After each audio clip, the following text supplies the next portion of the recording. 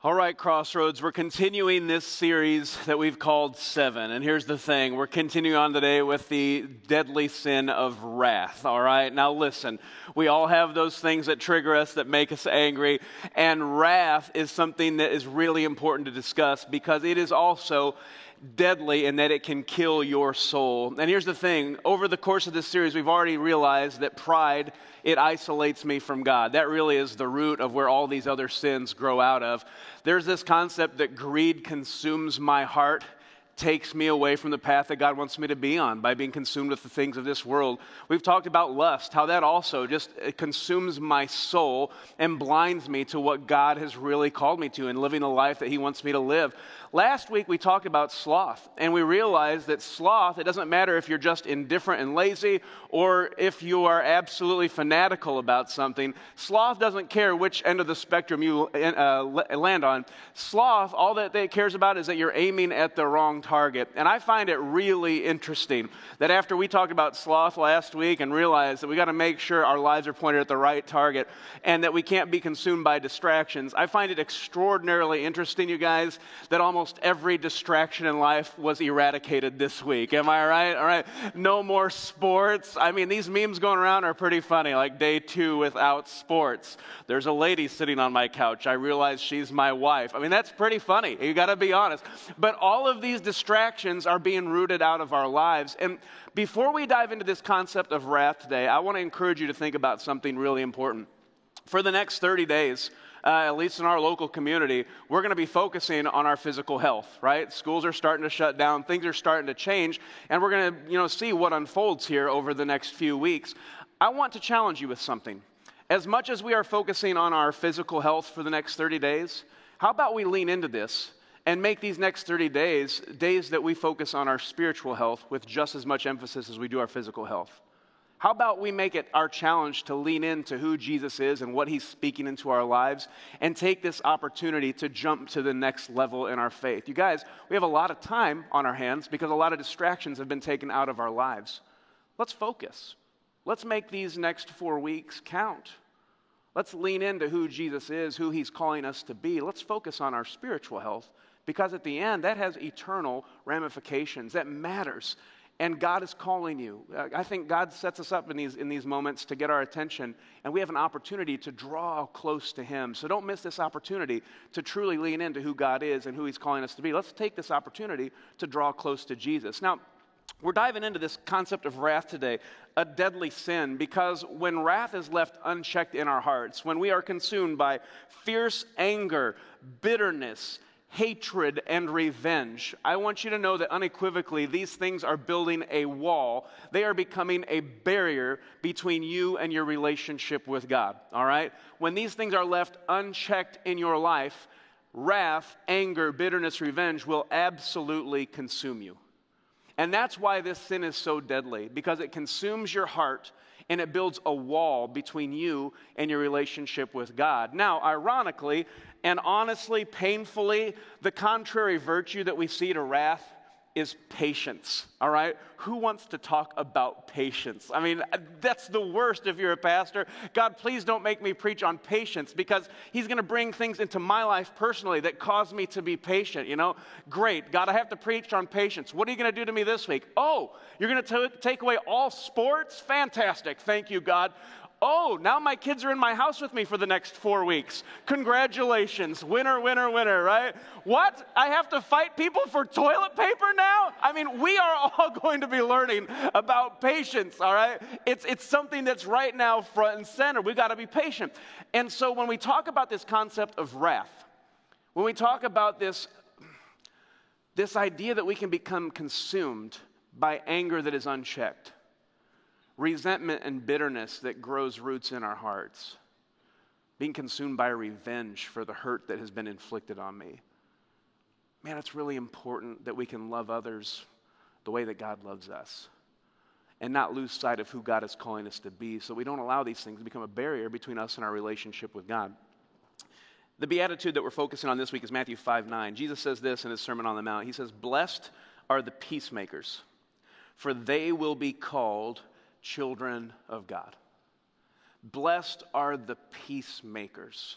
The peacemaker is the one who takes that first step towards reconciliation. That peacemaker is the one that takes the first step toward restoration. The peacemaker is that one that makes things right, not only with the people in our lives, but with God. Blessed are the peacemakers, for they will be called children of God. Now, this is a really important concept, and it's important enough that Jesus, after listing off his Beatitudes at the beginning of Matthew chapter 5, he continues on this concept of anger because it really is important. And when we consider it as one of the deadly sins, it's really, really important that we get a handle on this so we don't have a wall in our life that there's a barrier between us and our relationship with God.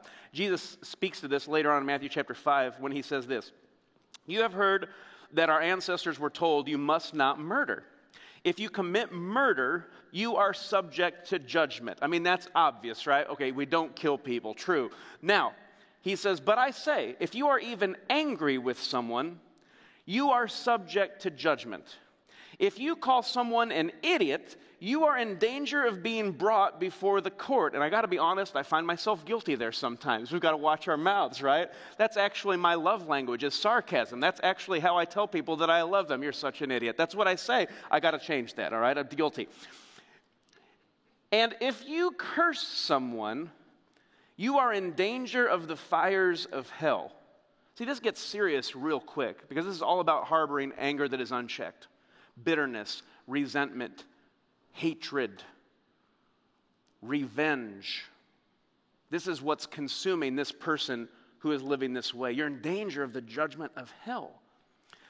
He says, so if you are presenting a sacrifice at the altar in the temple and you suddenly remember that someone has something against you, there is a relationship that is broken in your life. There is a relationship that is needing restoration or reconciliation. There is an offense. If you realize that there's any relationship like that in your life, leave your sacrifice there at the altar. Go and be reconciled to that person. Then come and offer your sacrifice to God. Boy, this is a really important concept.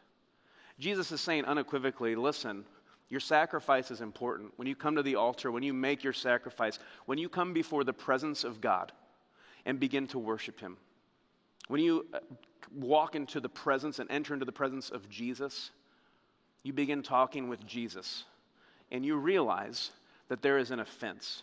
There is a relationship that is broken. The concept that Jesus is teaching us here is, before you go any farther in that prayer or in that moment of worship, go make that relationship right. Root out any even hint of resentment or anger or bitterness that leads to hatred and revenge. Don't allow that to build roots in your heart. It's important enough that you need to just leave what you're doing, drop what you're doing right now, and go make that right.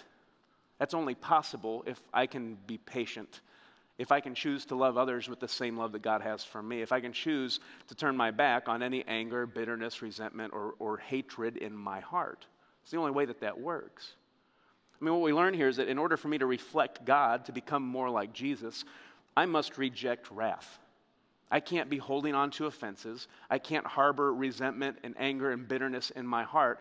I've got to make sure that I am right with God and right with the people in my life. Wrath, it destroys your soul. Paul speaks this in Romans 12. This is powerful. He says, don't just pretend to love others, really love them. I mean, that's a sermon in and of itself right there. Don't just pretend to love others. Don't give it lip service. Don't just fake it. Don't just say the right things. Really love them. Put your love into action. Do whatever it takes to make sure that everything is right. Hate what is wrong. Hold tightly to what is good. Love each other with genuine affection and take delight in honoring each other. Never be lazy, but work hard and serve the Lord enthusiastically. Rejoice in our confident hope. Be patient in trouble and keep on praying. When God's people are in need, be ready to help them. Always be eager to practice hospitality. And here's where he hits hard, because this gets painful. He says, bless those who persecute you. Don't curse them. Pray that God will bless them. That seems like an impossible prayer. Think about that. Bless those who persecute you. Don't curse them. Pray that God will bless them. Man, that is exactly opposite what our culture would say. You know, if someone hits you, hit them back harder. Jesus is saying the person that's persecuting you, the person that's making your life a little bit difficult, pray that God would bless them. Oof, that turns everything on its head. That's difficult. And yet what we learn here is that while wrath is consumed by hatred, there's no way I would pray a blessing on the person who has persecuted me, that person who has offended me. Patience focuses on reconciliation. See, this is really, really important. That we are willing to truly be patient with others. That we are truly willing to love them the same way that God loves us. Never, ever forget that God has been extraordinarily patient with you. All right? He has shown each and every one of us mercy and grace that we simply don't deserve. He loves us with an extravagant love. And I think a lot of times we have to remember, you know, God loves the people that I know. God loves the people that I don't know, okay? God loves the people that I love. And he even loves the people that I don't. And when we consider the reality that everyone on this planet is made in the image of God and is dearly and deeply loved by him, we've got to be willing to have it in our heart to have moments of reconciliation. And to realize that this is the first step in overcoming anger and wrath and bitterness in my life. I need to do my best to make things right. Here's the problem. And I want to go over here for a second, because what we have today is a wall here, okay? We've got a wall that's been built here out of huge blocks, expensive blocks, first-class blocks, okay? What I want to illustrate, though, today is this, man, you guys, when I harbor anger or resentment or bitterness in my heart, I'm building a wall. I am creating a barrier between me and my relationship with God. And Ephesians chapter 4 says something really powerful, really profound, that you can't allow the devil to even get a foothold in your life. Not anything close. Because when he gets that foothold in your life, that foothold, it builds roots. It starts to grow deeper and deeper, and it's harder to root out. And if I'm not able to forgive and to love others the way that God loves me, if I'm not willing to put the work in to reconcile relationships that are broken, if I allow anger and bitterness to grow roots in my heart, that anger and that wrath, it really does become a barrier between me and my relationship with God. And I challenge you today, don't let an offense or a hurt become a barrier between you and your relationship with God. Do your best to be patient and to lead the way with the love that God has shown you. That's the way he's called us to love others. It's the lifestyle that he's called us to live. And it's in that lifestyle that you truly have freedom. I mean, Paul continues on. He says, be happy with those who are happy and weep with those who weep. Live in harmony with each other. Don't be too proud to enjoy the company of ordinary people. That means stop thinking you're better than everybody else, right? Lean into these relationships. Lean into the people that God's placed into your life. He says, and don't think you know it all. Some of you are like elbowing the people next to you. You know, I know online you're watching at home. Everybody's looking at their spouse right now. I get it. Okay. Never pay back evil with more evil. That's how our human nature is wired, right? That's not how we're supposed to treat others. Do things in such a way that everyone can see you are honorable, that there is something different in you, that Jesus is alive and has changed you. Do all that you can to live in peace with everyone. Do everything you possibly can, everything in your power to live at peace with the people that God has placed in your life. What we learn from this section of Scripture is that while wrath is consumed by bitterness, patience focuses on relationship. See, God teaches us the greatest commandment is to love him with all of our heart, soul, mind, and strength. That second greatest command, which is right up there by number 1, is love your neighbor as yourself. Again, your neighbor is not just, the people you know or the people you don't. It's not just the people you love, it's the people you don't. It's the people that try your patience. It's the people that have maybe hurt you or offended you. And sometimes, you guys, that goes deep. And you hold on to these offenses for years. And you realize, man, that offense is wearing me down. The longer I hold on to this offense, the bigger this wall is getting between me and God. My inability to forgive others the way that God has forgiven me is making me lose sight of who God is and who he's calling me to be. It's a wall. It's keeping me from being who God has called me to be and to knowing him and loving him and experiencing that relationship that he longs for me to have. It's broken my relationship with God. And it's all because of my unwillingness to forgive others the way that I've been forgiven, to love others the way that God loves me. It's my unwillingness to truly just be patient and to not allow myself to be consumed by anger, resentment, and bitterness. They say this is the common phrase about bitterness. Bitterness is like drinking poison and hoping the other person dies. I mean, that's kind of the analogy for bitterness. I was talking with someone not too long ago who had experienced such a painful situation and just an awful situation with someone in their past. And for years, they had held on to this offense, so much so that in bringing it up, there was a very emotional response. I said, is there any way to forgive in your heart? I just don't know if that's possible, they said. And I said, well, what is this person doing today? I mean, are they local? Are they around? This person died a year ago. And I had that moment of just honest discussion with this person. I'm saying, you're telling me that your life right now is consumed by bitterness and hatred. And this person isn't even alive anymore. That's the roots that grow with anger, resentment, bitterness, and hatred. They are roots that will destroy your soul.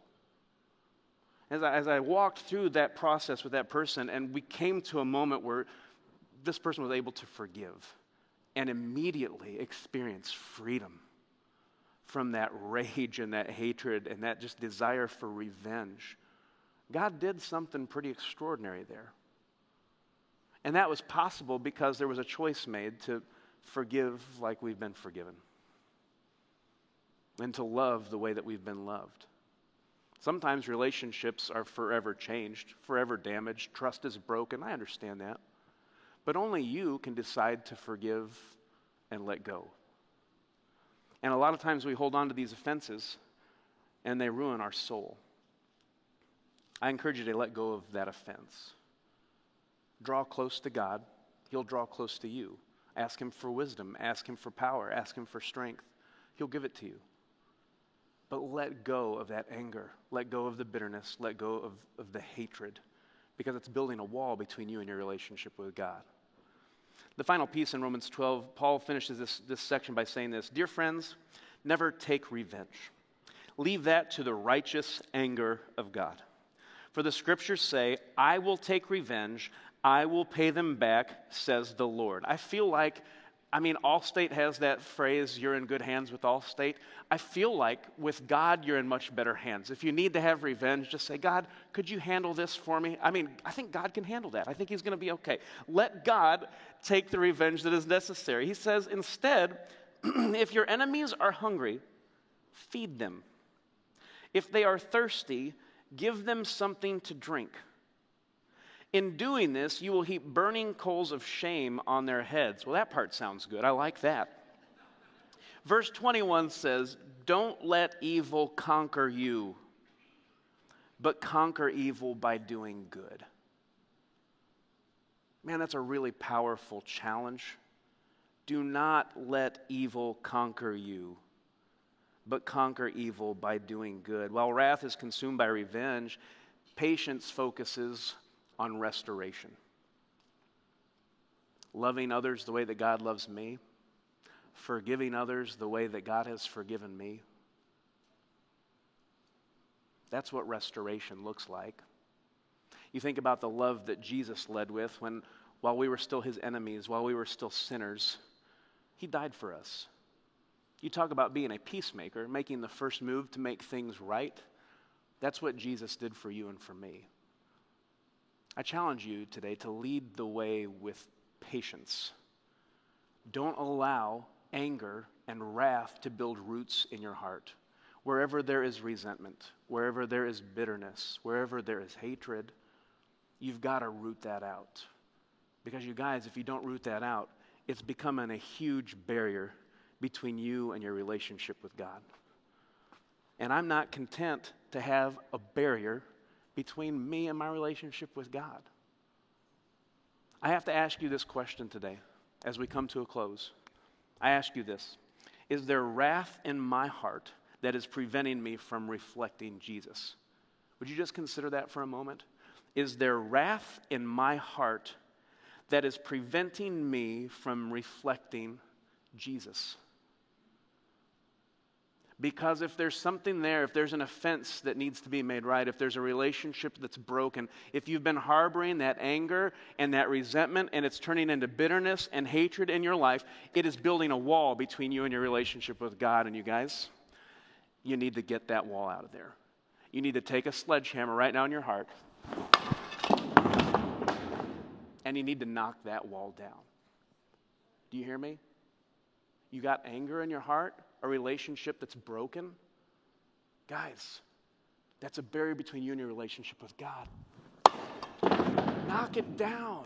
Knock that wall down. Just get rid of it and say, no, that's not who I'm going to be.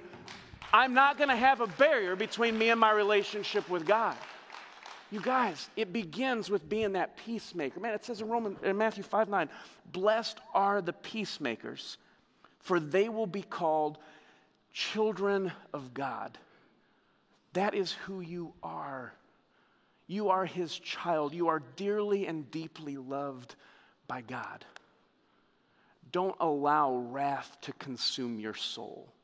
Don't allow your anger and your bitterness and your hatred to build that barrier between you and God.